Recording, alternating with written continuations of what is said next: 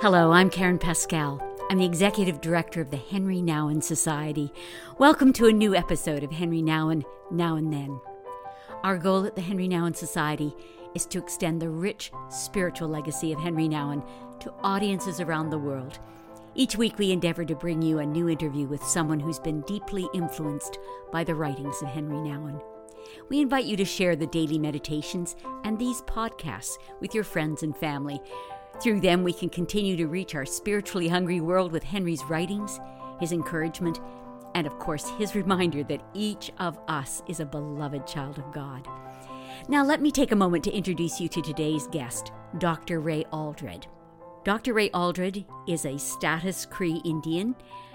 He is the interim dean at the Vancouver School of Theology.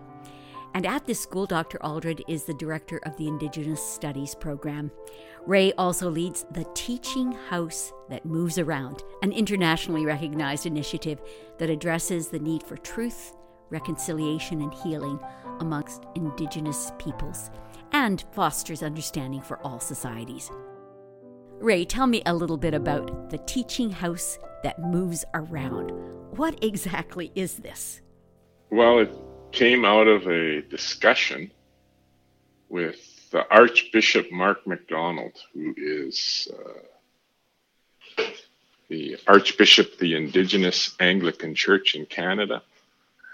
And we were talking about how, for theological education, the focus that most seminaries have in North America is on the competent individual. So all the focus and energy goes into training individuals. But it doesn't address what a community could do or what communities have been doing to meet their spiritual needs. So we tried to shift the focus to think about how could we build capacity in communities and not primarily in the individual priests. This was also because there's a lack of priests, and most Indigenous clergy don't make a lot of money. A lot of them do it for no money. And so we were trying to build capacity and use sort of what was already been used in the community successfully in the past. And so on the West Coast here, and then up into Alaska where Mark was, it was common that when a younger person wanted to learn about life and about understanding to live life in a good way, they would go to an elder's house. So we just thought, let's call this the Teaching House That Moves Around.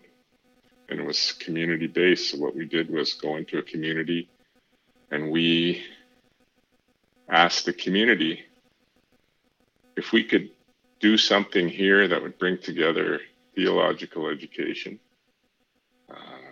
health, and Indigenous identity, what would that be? And people told us, and then we'd say, well, who do you think would be the best team to bring in?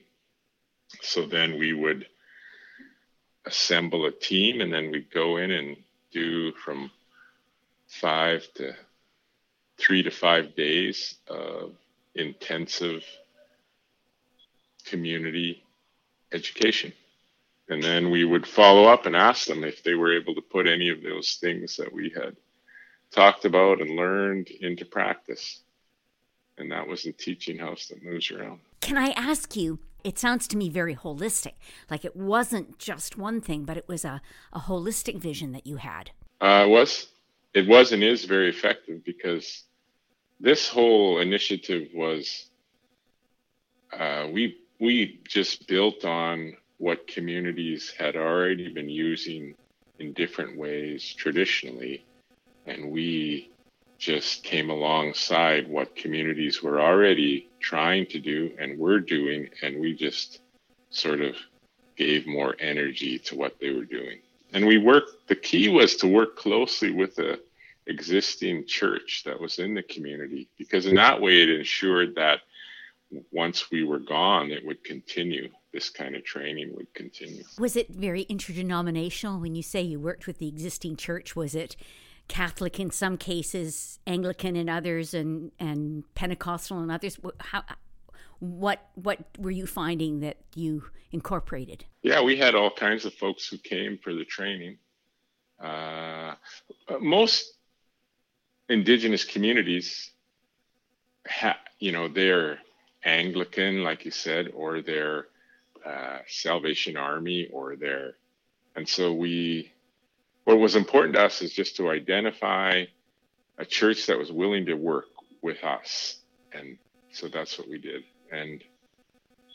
And basically the differences, we didn't focus on the differences, we focused on what we have in common, which is the gospel and the Lord Jesus Christ. And we always did in the morning, we did gospel-based discipleship. So we would read the gospel of the day, and then we would, as a community, reflect on what Jesus was saying to us and what this was calling us to do. And then during the day, that seemed to have implications for the training we were doing. The main teachings that we did were around ministry in the midst of trauma, because there's a lot of trauma that people were facing. And so we tried to focus, and this is where with the book we're going to talk about, Henri Nouwen's book, we focused on how in the Eucharist we can see a pattern for life and ministry, that we were taken and blessed, broken and given, and that was our lives. And this recognition helped us to understand that Jesus not only loved us, but he liked us, which was key. And so we found that very effective. And then the other series of teachings that we did was around Indigenous Christology, that how could Jesus hold together our traditional understanding of creation and how we came to be where we are, and the Christian account creation story. How do we hold these two things together? And we would teach about how Christ holds these things together, which many of them were already doing, and even elders in the past had done that, and we just came and shone a light using some of the Indigenous students that I had here. They would come and teach with me. We would just shine a light on examples in the past of where our elders did this very thing, and we were just walking in their footsteps, thinking in ways that they had thought, which is the basis of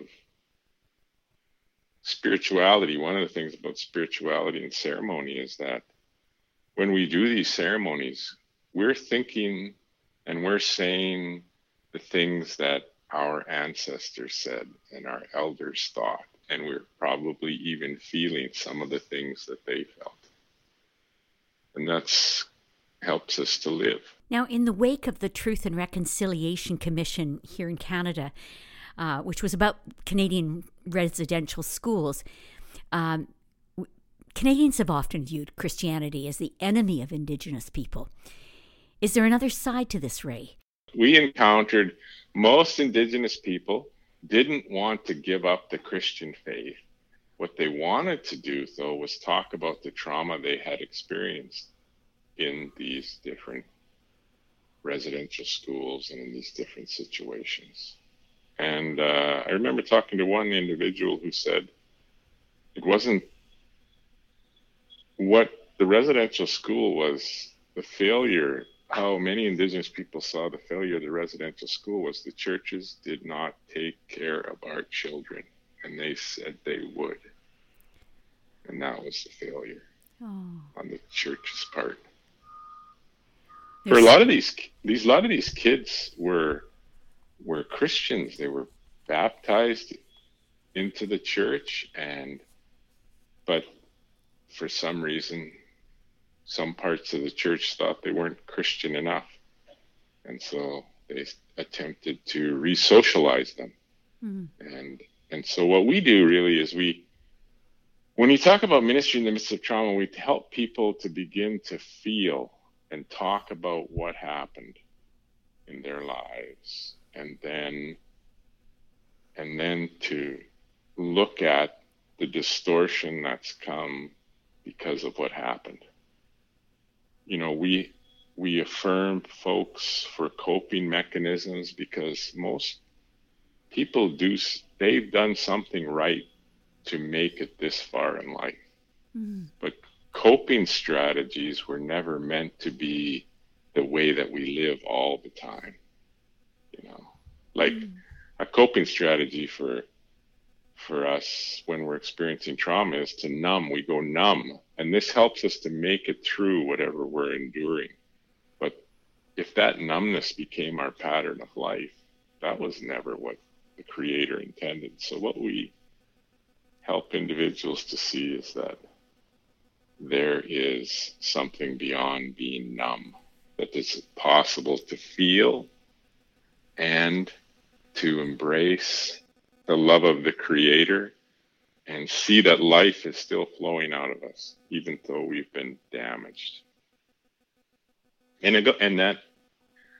I gleaned that from the things that I read Henri Nouwen writing in books like The Life of the Beloved, In the Name of Jesus.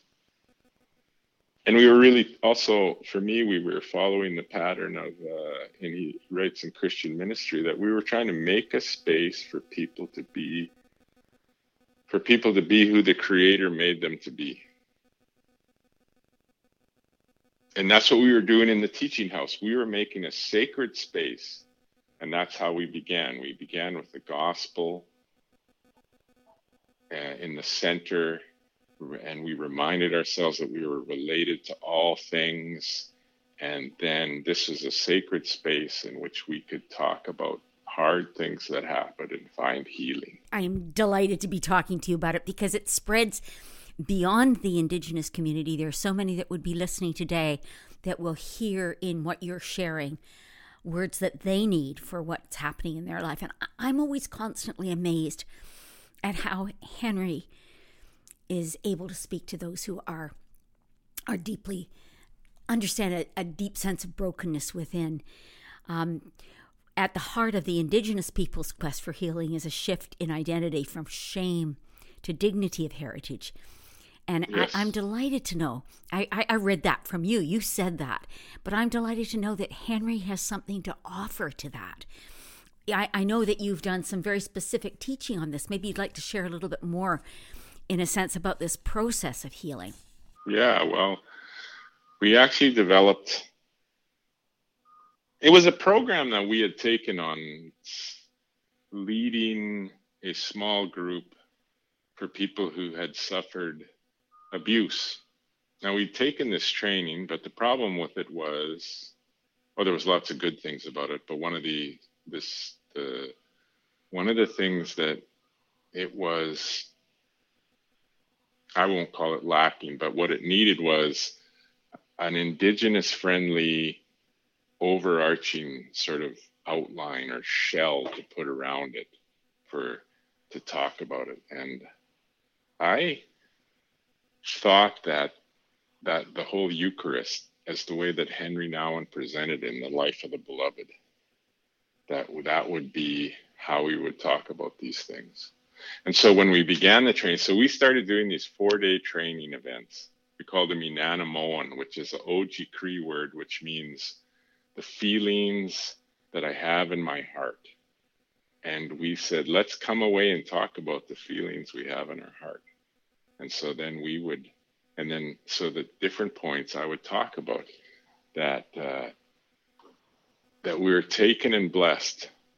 That was usually near the beginning. And I said, if we're taken and blessed, that if Henri Nouwen said the first step in the Christian life is to understand that you are the beloved. And I said, to be honest, lots of us have never come to that place that we could say, we know that Jesus loves us and he likes us. And why is that? I remember one teaching, I was doing that teaching and someone came up to me and they said, show me in the Bible where it says that Jesus likes us. And I said in John, Jesus said, I've not called you servants, I've called you friends. And and then and then but then we ask the question, so if the first step in the Christian life is to understand that you are the beloved, why are so many of us living without that understanding, even though we've been in the church our whole lives? And then we put our finger on shame and how abuse, the insidious side of abuse is that the person who's abused, if it's a child, ends up feeling shame. They feel this illegitimate shame. And if you think about sin as something that blocks a person from receiving love, then they're encapsulated in their abuser's sin. And it's not the fault of the child, but they're impacted by it anyways. And they need help. And so then we talk about how we need someone to hear us and listen to us and to remind us again and again that we are taken, blessed, and loved. And so then the way that we talk about how we've been broken, but we shift it to understand. We want to come to the place that Joseph did when he said to his brothers, what you meant for bad, God still used for good. Not that the abuse was good or it should never have happened, but somehow, despite this, somehow the Creator can do something and life will come out of us. So we talked about broken. So we talked about illegitimate shame, different coping strategies that people use, distortions about how we see ourselves, how we see others, how we see the Creator. And then we talk about what would it be like if you began to love with your whole heart? What would that? And we call that, and then we say, that's what repentance is. Repentance is not primarily about, at Lent when everybody feels bad and looks at their shoes for 40 days. That's not primarily repentance. Repentance is a gift that we turn to life. We turn back to all those relationships that maybe we've been neglecting because we thought they were too painful. And we begin to dream about what would it be like if I loved with my whole heart. And we try to make a safe space where people can do that and then begin to get a vision about how maybe their life could look just a little bit different in little ways. And it starts primarily with them. And then in that way, they're not dependent primarily upon someone else changing so that they could be different. In circumstances where they're in a destructive relationship, perhaps they need to think about shifting out of that. But for many of us, this thing happened to us when we were kids, but it still visits us every time something goes. Sometimes it can be the smallest thing. I remember one of the examples we talked about is someone leaves a pair of socks in the middle of the living room or something. And right away, we're upset. We're going, well, don't you love me? If you love me, you wouldn't leave that. There's just so. And this is because these things that happen to us come back. But then we begin to embrace. We realize, yes, we have been broken, yet Christ still loves us and he likes us. And then we've been given. And then we begin to have people that the gift that they give the world is them, that they are a gift. And we even talk about, when a person comes to the end of your life, Henri wrote, the greatest gift that you ever give is when your life is done and your memory moves other people to live in a better way. So that's kind of how we present the whole. And in the last, borrowing from life science, we celebrate. Uh-huh. And the last thing we do is we do a round dance. And we have people who dance who from the residential school, they'd learned that they should hate their culture, and that's how they'd live. Yet they do this traditional round dance with us, and we just have fun for a few minutes. And I always tell people, look, if you're uncomfortable dancing, don't worry about it. You just, have a seat or stand by the side. But we've never had anybody who didn't want to dance. It sounds to me like you're creating wounded healers. You're developing wounded healers out of this incredible, deep move of the Spirit. That's lovely. Oh, Yeah. I will always remember repentance is love with your whole heart. I love that. It's beautiful. Yeah, because that's kind of when I read the books, Henri Nouwen's books, and I watched what he did with his life and how he left, pretty significant teaching positions to be basically a chaplain for people who had cognitive and physical limitations. To me, and there he writes that he found that was life. See, because the challenge for lots of us Indigenous people is that I remember at points in my life I thought I was too bad. I was too bad for God to ever use or to like or to love. And I got into this unhealthy thinking, and it really I was 5 years into ministry before I really embraced the love of God. And it was from reading Henri Nouwen's books and working through my issues. And this is when I finally embraced the love of Christ. And I'd been ordained for several years already. This was the strange thing. But I think lots of us live like that. I'm deeply moved. Just what you've just shared right now about your own life and about, being so far into ministry before you could understand that you were beloved. I think that issue of self-hatred is one of the most profound things that Henri touches on with such honesty that we all go, oh my goodness, you've seen my heart. I want to ask you a specific question that has been, I think, particularly a problem with the Native community, and it's been the issue of suicide. And I'm wondering I love your insights and your wisdom on this. Well, what happens when we get wounded by life, with abuse, what happens is we develop illegitimate shame, as I talked about before, but I think we begin to hate ourselves. I know that I've talked about it before. I mean, I thought that I was too bad for God to love. And lots of young people think that way. I remember I was doing a teaching in a particular place, and a school counselor came up and said, that's it. That's what many young people struggle with, is this feeling that I'm unlovable.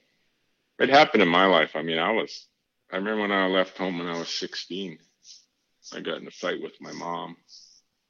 And I said a bunch of things, and she said some things. And I remember I walked out the door. And I remember I was walking out the door. I remember thinking, I am so bad, my mother cannot even love me. Oh. And this causes people to engage in all kinds of destructive behavior, because they think they're not.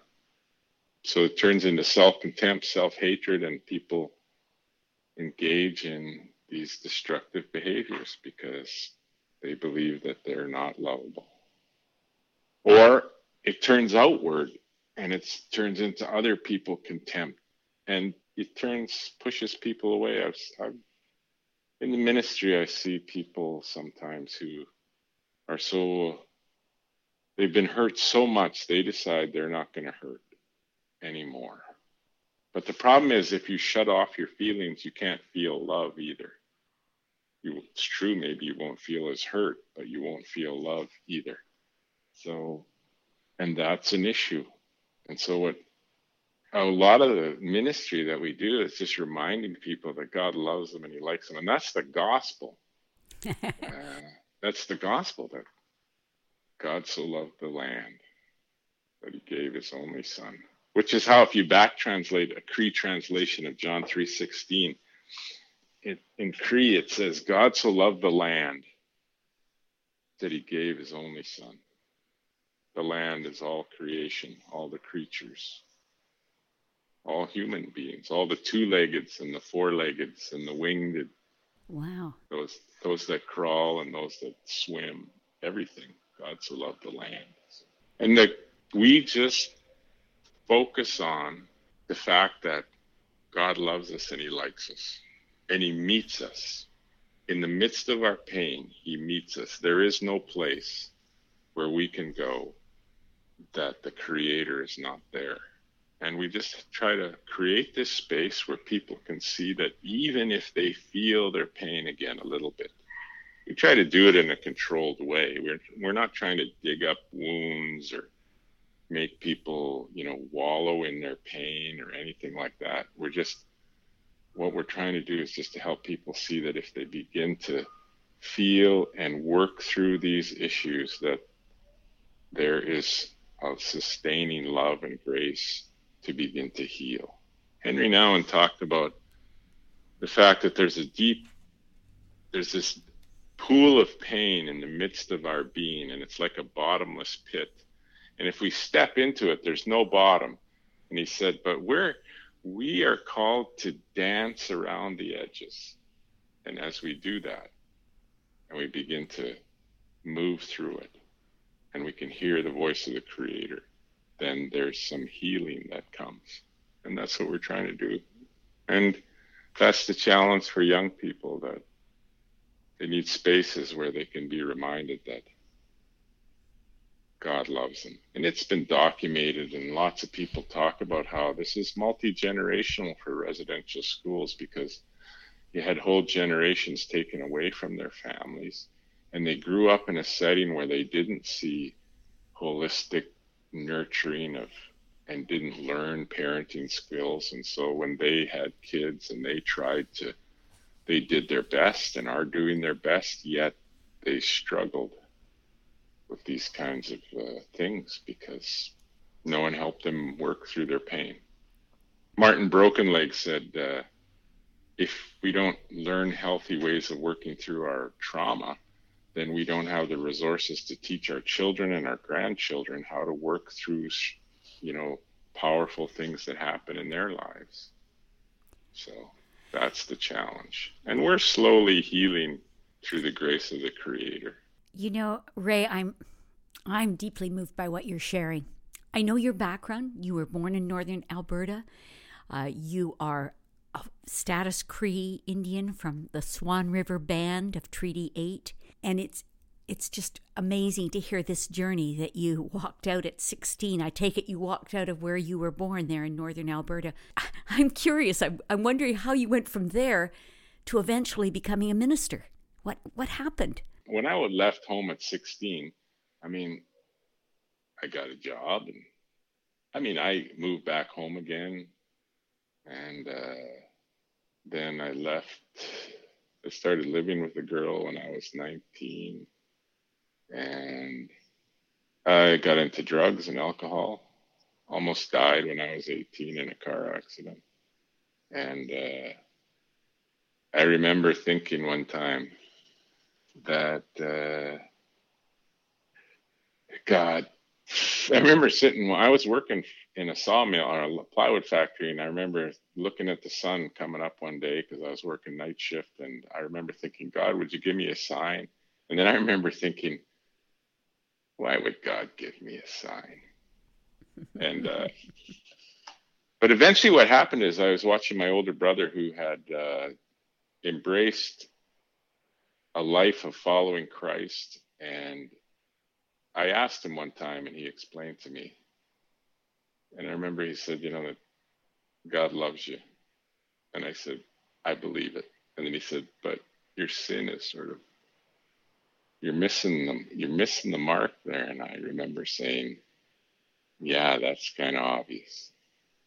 And he said, God wants to build his home in you. And if you ask him, he will put his spirit in you. This made sense to me.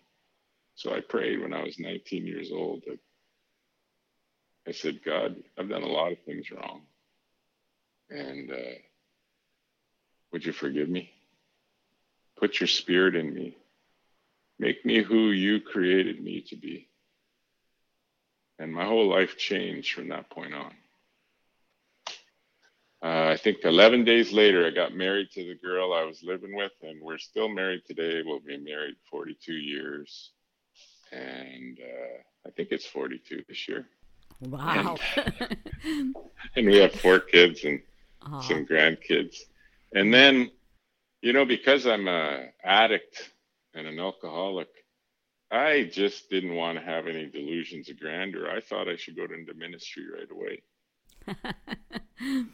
But I waited 8 years, and then I did an undergrad, started being the minister at a small Indigenous church in Regina, which is where you met me, and I went on to do an MDiv. And it was through all this, ministering in Indigenous churches and listening to the stories of people who had suffered tremendous abuse, more abuse than I had suffered, that I realized, what's going on here? And I remember when I was taking a class on Christian writers, and I read 2 books by Henri Nouwen, and I thought, that's key. That's key, that most of us have never come to the place where we understand that we are the beloved. We are the beloved. And to be honest, I went on this road trip, our missionary journey, me and another guy. We went to a bunch of First Nations churches. I think we drove about 3,000 miles in total, visiting these different churches. And on the way, he kept asking me these questions about what was going on in my heart. And finally, I had a vision. And I don't know if it was because the Creator just put it all into that vision. It was a very painful time. And I realized that I had made this vow that no one would ever hurt me because I didn't know what to do. I would always know what to do. And that vow had held me even in ministry. And I remember I was feeling all this pain. You see, and this is what happens in these little groups that we did in Anemone. I was feeling all of this pain. I felt all the pain of the trauma of disappointment and of being treated so poorly. And I'm feeling all this. And my friend says to me, he says, Ray, there's something worse than your pain. And I said, really? What is it? And he said, it's your sin. And I remember thinking, you jerk. Who would say that to someone who's feeling so painful? And then I said, okay, tell me, what is my sin? He says, you believe that you're unlovable. And I remember at that point, I thought, that's it. I have lived my Christian life thinking that I am too bad for God, that God's love is too small for me. And it held me. And so I said, God, give me the gift of repentance. And I began to weep. And I said, I receive your love. And I tell you, like I said, I was already in ministry for 5 years, and everything changed. My prayer, the way that I prayed changed. I remember before, when I used to pray, I used to just pray that I realized that now that I would just pray that circumstances was changed so that people wouldn't call me all the time distraught. And it shifted from praying that, so-and-so would get healing so they wouldn't bother me to, I never said the wouldn't bother me part, but really that's kind of what your motivation was. And I found that it shifted. I just found I just would pray, God, give me more love. Help me to love people so that they know that you love them. Help me to do that. Just give me more love. That gave me a sense of freedom that I had not known or could remember my whole life. Freedom just to love. Honestly, Ray, this has been so rich. I'm just kind of to the depths of my being hearing you with profound and penetrating truth, really. And it's interesting because I didn't say this at the beginning, but our audience is really a global audience, and probably most of the people listening to this are in the United States. And it's interesting because, in a sense, you bring a perspective, a very profoundly honest individual perspective, but also an understanding, a deep understanding of Indigenous people. And my sense is there's no borders on that. My sense is that this is going to have value to so many people. I was delighted. I got this email from you. Basically you were inquiring about Life of the Beloved and whether we had some of those books because you could use them right now for groups that you were going out to, and that kind of reconnected us. And I love the fact that you can make use of what Henri has to offer, but Henri, like you, found that center line, that place of knowing, okay, I am God's beloved. I am that. He loves me. He likes me. That's so cool. Can I ask you, I'm going to ask you something totally different. I'm curious if right now we're living through a time where we really have become aware and sensitive to a tremendous amount of injustice that we want to see righted. And there's a lot going on with Black Lives Matter, but there's also very much an issue of how do we make sure that there comes a true fairness and value of our Indigenous peoples of North America, but particularly I say as a Canadian of Canadians. How do you speak to that? I think I would, I'm going to riff off of Henri Nouwen again. I think it's in the book, In the Name of Jesus. And he says, look, the solution, theology is not to give people solutions to pain. Well, he doesn't say it in that many words, but he says, it's not about giving people solutions. This is about understanding how what we're experiencing fits in on the way to the resurrection. And another writer would say that, now I was reading another writer, William Stringfellow, who lived through the Vietnam War in the 70s. He practiced law in Harlem. I think he was a Harvard-trained lawyer. And he was thinking about the tyranny of Nazism. And he said, and he was thinking about those who lived in resistance to the Nazi tyranny. And he said, resistance became the only human way to live. And I just think that we resist the urge to use the tools of violence and abuse to try to sort of achieve our ends. And one of the problems that we're facing with the residential school and with other programs in different countries that they use is that they're actually they make death their idol, and they're trying to use death and destruction as a means for social engineering. And that's just wrong. And resistance is really to live as true human beings. So the examples that I can think of is, I remember reading another book that Henri Nouwen always stopped and talked to people. And what I remember this one person writing about him, what struck them was the fact that he would talk to people on the street people, and he was interested in their story. He would stand and listen to the person because they were important. They were important. And I just think that we need to live as true human beings, to love one another and not let abuse that happened.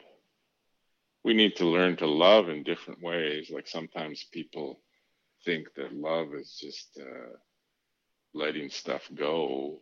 I mean, I think love is you need to help people work through their issues. When we think about abuse, the loving thing to do is to report abuse to the proper authorities and help the individual work through the process. Not so primarily they would be punished, the abuser, but so that they could find healing along with the people who have suffered at their hands. Because one thing we learned through the historical trauma of the residential schools is that it impacted everybody. It impacted everybody. Nobody is free from the impacts of this. So we all need healing. That's what the Truth and Reconciliation Commission was all about. The Indigenous people themselves, the residential school survivors, are the ones who called for the Truth and Reconciliation Commission so that we could be reconciled. If you think about that, that's phenomenal, that those who were wounded the worst, are the ones that were calling for reconciliation, coming together. And they paid for the Truth and Reconciliation Commission out of the settlement, their settlement from the government for the abuse they suffered. So Indigenous people called for reconciliation and continue to call for reconciliation, and they paid for it. And I just think on one level, I think that they have understood what it says, that God so loved the land that he gave himself. And I think that was what Henri Nouwen was trying to say. Christian ministry was to give yourself away in love. So I think that people who go out to protest, I think they're doing a good thing, as long as they don't get caught up in trying to use the same methods of those who have done the oppression, which is easy to get into. You know what I mean? Like you find yourself, you think you got to use violence to end violence. And yeah. Once you start doing that, I don't know, it doesn't work out well. So I think we want to continue to love, shine a light. Sometimes we need to engage in. So one of the things that Indigenous people have done over the years is they've refused to just go along to get along. That was kind of, they've refused it because they speak the truth. But I would say most of it, they speak the truth in love. And that was what the Truth and Reconciliation Commission was all about. Speaking the truth, but seeking reconciliation. I heard about a group, it was a friend of mine, when she was doing her PhD, she studied the gospel when it came to the people up the west coast of British Columbia. And the elders there, when they heard the gospel, they thought, this is amazing, because this is a way to make peace with your enemy without war and without violence. And I just thought that's pretty cool. It's interesting because with the Truth and Reconciliation Commission, there came a call for actions. And the responsibility is not just for those who paid for it. That's an insight to me, I got to tell you. But for all of us to say, okay, how do we help make sure those actions are taken, that this doesn't sit on the shelf, but this actually moves forward. Love going both ways. Love going, love going from those responsible and love coming from those impacted by it. Yeah, for sure. So again, someone you probably know, I don't know if he's still around, Pierre Allard. Yes, yeah, I know Pierre. Well, I remember listening to him, and I kind of bring some of his understanding into this whole process. And he said, look, restorative justice, you have to tell the truth, and you have to really listen. And then you have to come up with a shared plan. And when we had these small groups, we were creating spaces where people could tell the truth. Mm-hmm. And they would have the experience of having someone really listen to them, really listen, and hear their whole story. And that's intimacy. That having a place where someone could see exactly what I was like and still love me. And then, and I think that's what Henri provided for so many people, some place where you could be exactly who you were and you would still feel loved. And then come up with a shared plan. And that's what repentance is. It's this shared plan. What would it be like if we took responsibility and stopped trying to figure out who's to blame. In some cases, that's important, but stop worrying about whether I'm innocent or not, but just take responsibility and begin to work to heal what's damaged in our society. I mean, that's what we need to do. And that's the place we're at in Canada. We need to come up with a shared plan, take responsibility. So in one sense, this pandemic gives us an opportunity. In one sense, we did that. We're doing it in fits and spurts. Sometimes we get frustrated, but we come together. We're taking responsibility. This is all our responsibility. We're trying to do something for the good of everyone. I think we just need to think about that when it comes to healing historic trauma. We need to take responsibility for what happened and begin to work to heal. Another guy, Dietrich Bonhoeffer, said, once people stop worrying about whether you're innocent or not, and just take responsibility, then you can begin to heal the damage done by the sins of society. Ray, these words are words that are going way beyond our borders. And certainly right now, as we look at all the issues being raised of wanting to right wrongs that are generational, I just love what you've just shared. Take responsibility and then begin the work. To heal. I think that's so important, and I think you've just given it such credibility out of your own life and out of the work that you're doing. Thank you so much. And I love the way you have plummeted the work of Henri Nouwen and found rich stuff and brought it to the surface, and I'm grateful for that. I'm so grateful. Thank you. Hey, well, I never got a chance to meet him in person, but his writings saved me in my ministry. Well, I know he would have enjoyed you, Ray. Absolutely know that. And it's one of those things that, it means so much to me. When I started in my position 5 years ago, I was really asking, is there still a need for Henri's writing? And wanting to see where is it rippling out. So I'm always delighted to discover these wonderful, to discover that the wealth that's there is feeding others.